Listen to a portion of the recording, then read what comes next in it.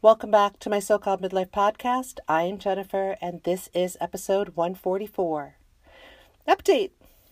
As usual, things are good. I had a pretty decent work week. No real issues there. Cats are good. I'm good.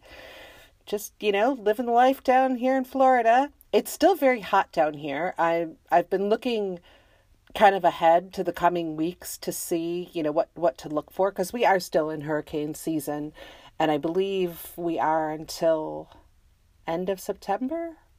You'd think after all these years I would know this, but I'm seeing some relief. No longer will we have, highs in the mid 90s. In the coming weeks, we'll be getting down to the high 80s. And I'm very much looking forward to that because I like to walk early in the morning, but now with, it's not really light out until around 7 a.m. And down here by 7 a.m. it can be 80 degrees. And, that's tough walking weather. So I'm looking forward to the cooler mornings. I've been having this past week, excuse me, a lot of vivid, kind of strange dreams that I'm still trying to sort through. I mean, some of them are fairly straightforward, and it's like I wake up and I go, oh yeah, okay, I got that. But some other ones were just odd. And I mean, I know you guys, I've taught you guys about this, since I'm fully in menopause now, especially over the last couple of years, I have had more and more trouble sleeping. I used to be one of those people who I could lay my head down on the pillow and within 2, maybe 3 minutes at the most, I was out and I would sleep soundly through the night most of the time.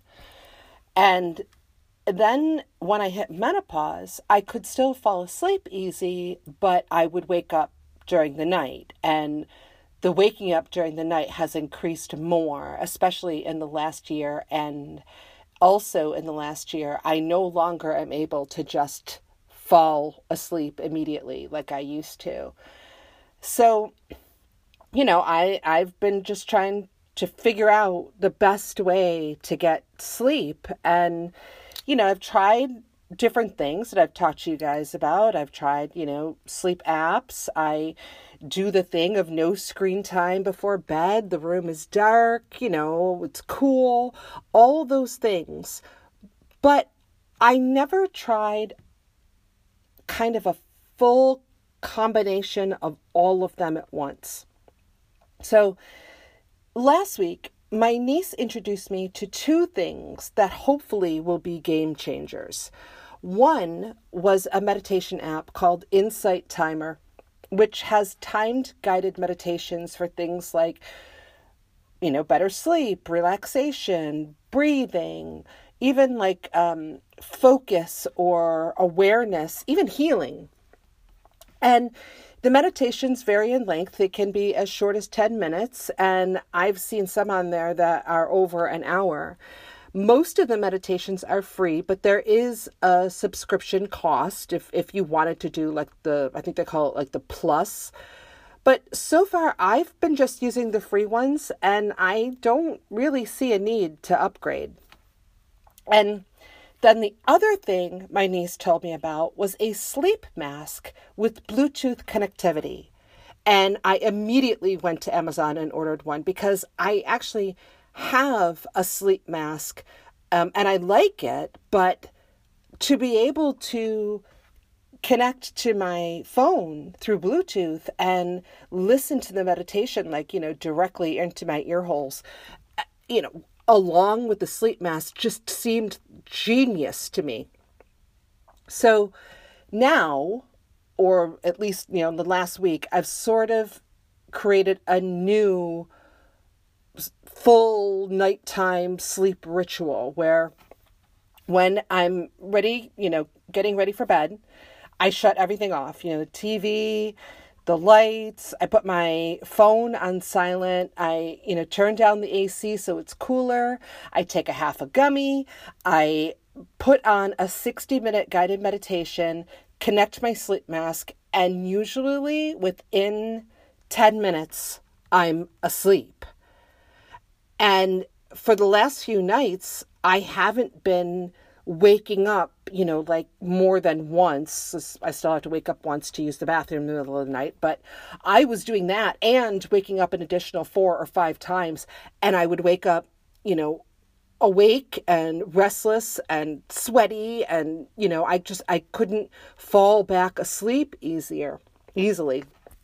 So now, I'm just waking up the one time just to use the bathroom. And then when I go back to bed, I just put on like a short 10-minute meditation and I'm out again.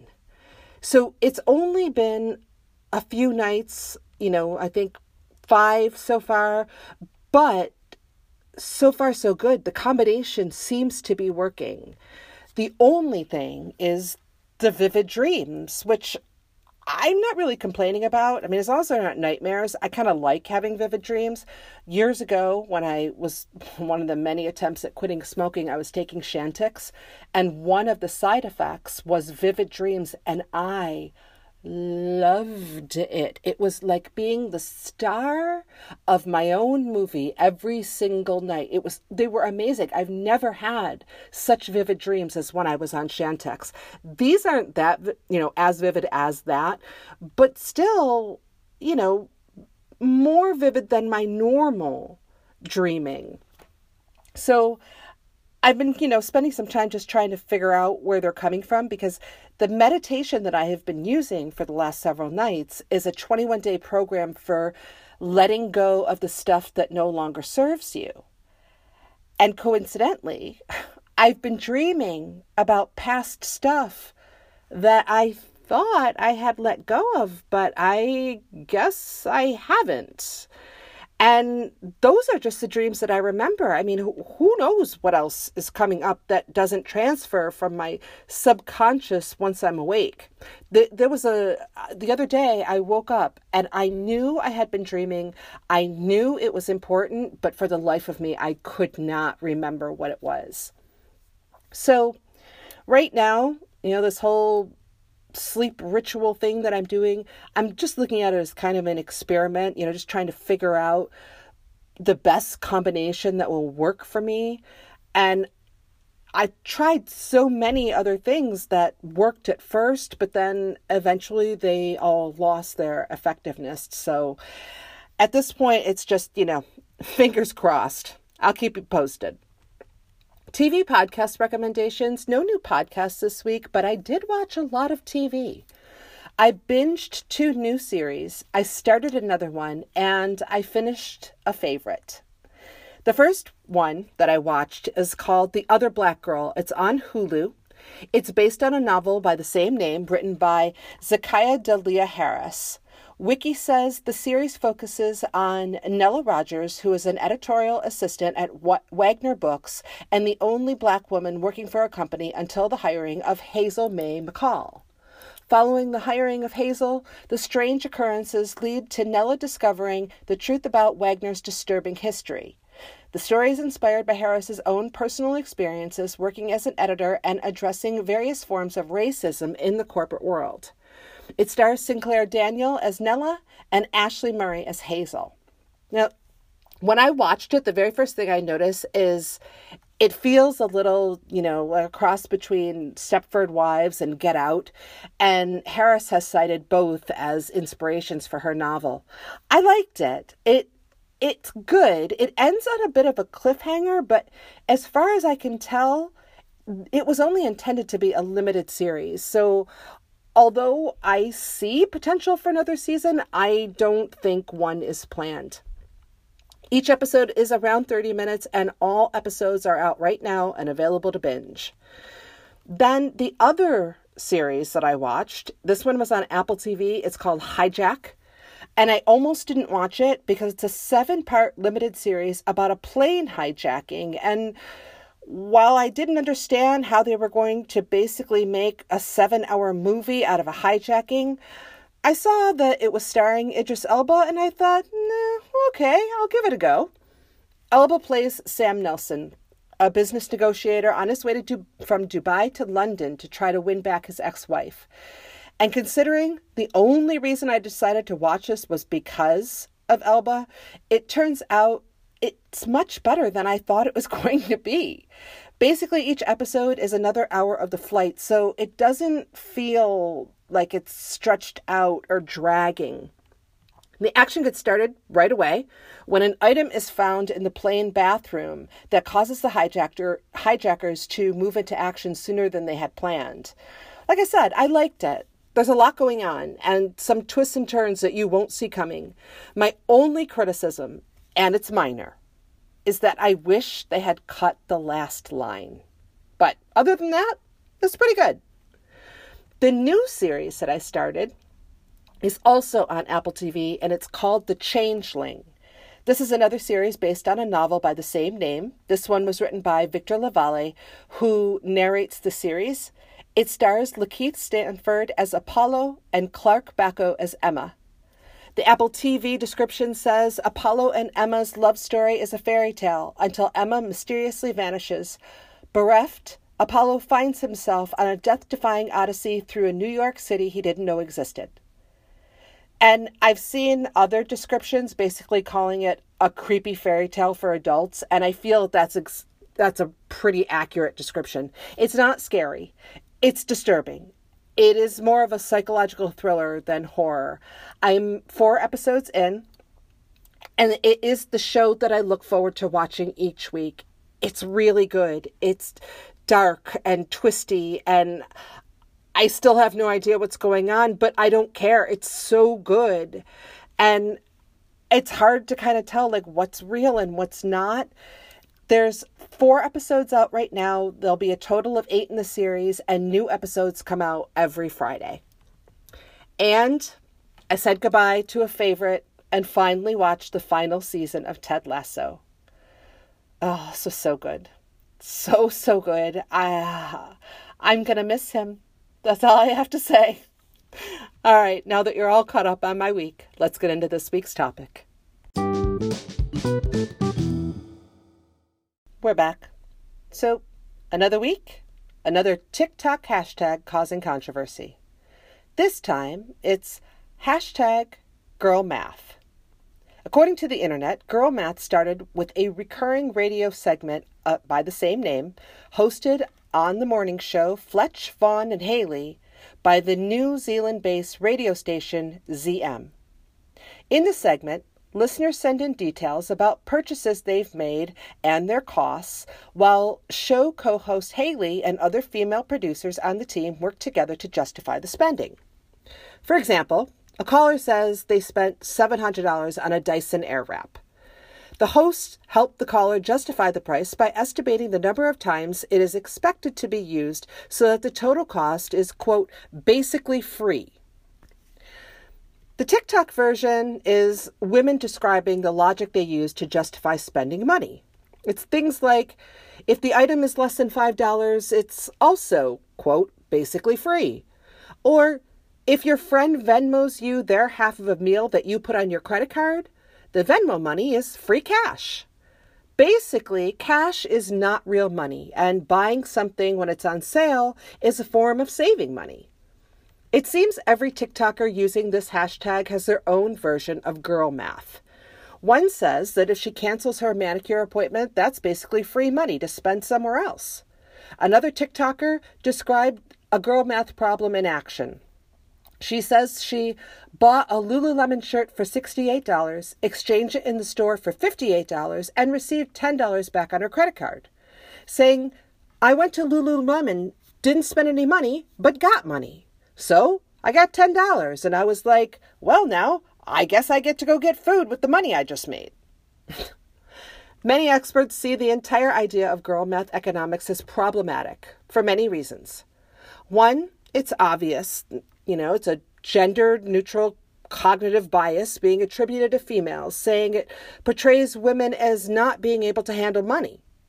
2, its use of illogical logic to justify spending choices. And 3, it seems to rationalize poor financial decisions. Now, in doing my research for this week, I watched a lot of these girl math TikToks, and one thing I found that they all had in common seems to be a joke.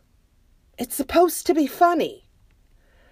I didn't think that any of these women were actually believing their justifications for spending money. They were just sort of saying that, it's what they tell themselves when they know they're probably spending money on things they don't need. Who among us hasn't done that? I kind of liken it to treat yourself. It's not meant to be something you do every day, but occasionally using illogical logic to justify a purchase is just fun.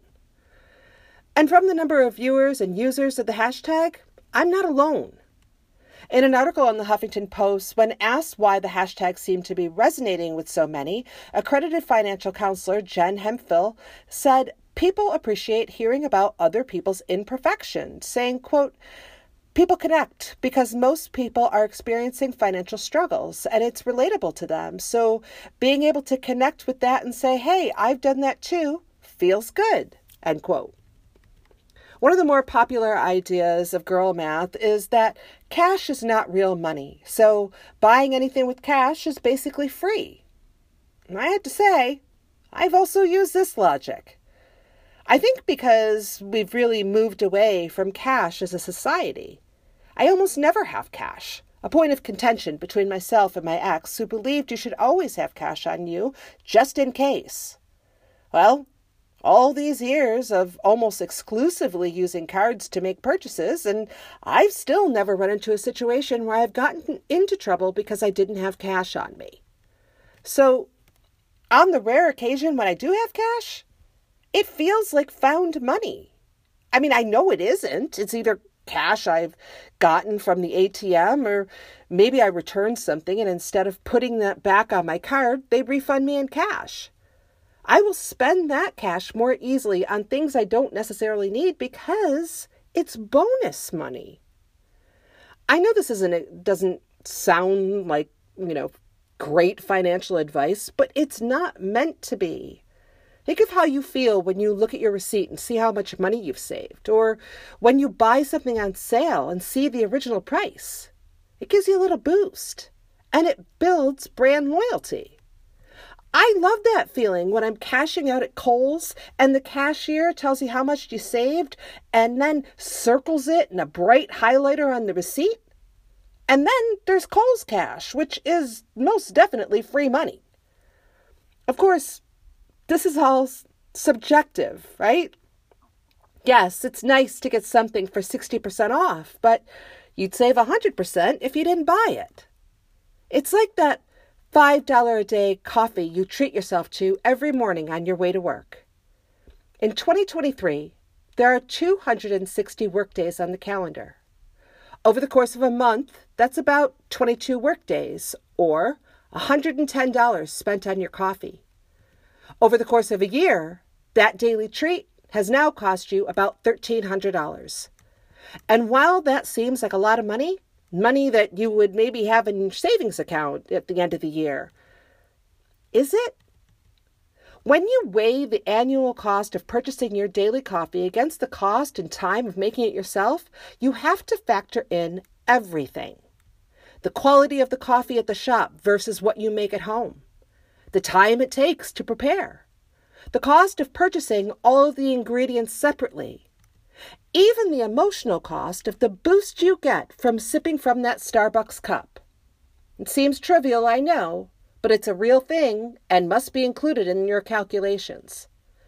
So in the end, what you have to ask yourself is it worth it? If the answer is yes, carry on. $5 a day is actually a pretty small price to pay if it brings you joy. But if that $110 a month caffeine habit is creating a financial hardship at the end of the month, that's when it's time to take a look, more realistic look of your spending. In most of the articles I found, the financial experts seem to agree that occasional girl math is okay. It's showing yourself some grace instead of berating yourself when you make a purchase that may seem a little indulgent. I'm a big supporter of the treat yourself phenomenon. We all work hard. The economy sucks. And every once in a while, we have to spend our money on something indulgent. Otherwise, what's the point? We're just supposed to work hard, pay bills, and what? Save the rest? For what? Now, I'm not saying you should spend every penny of what's left over, but you should occasionally use it on something for no other reason than it makes you happy, in order to remind yourself that life is about more than just work, save, repeat.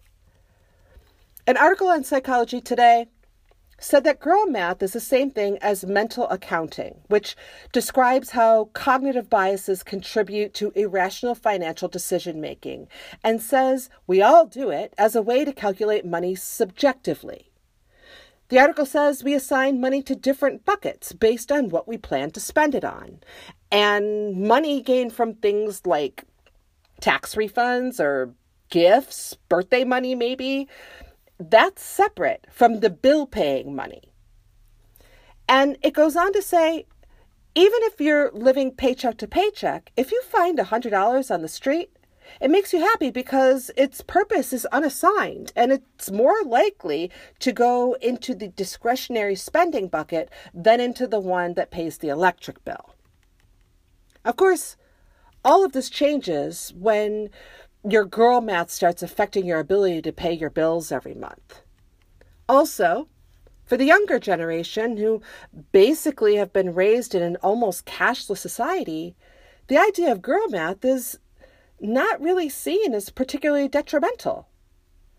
In a recent study, researchers polled more than 2,500 participants between the ages of 15 and 25. They found that more than 70% of the participants believed money, quote, isn't real.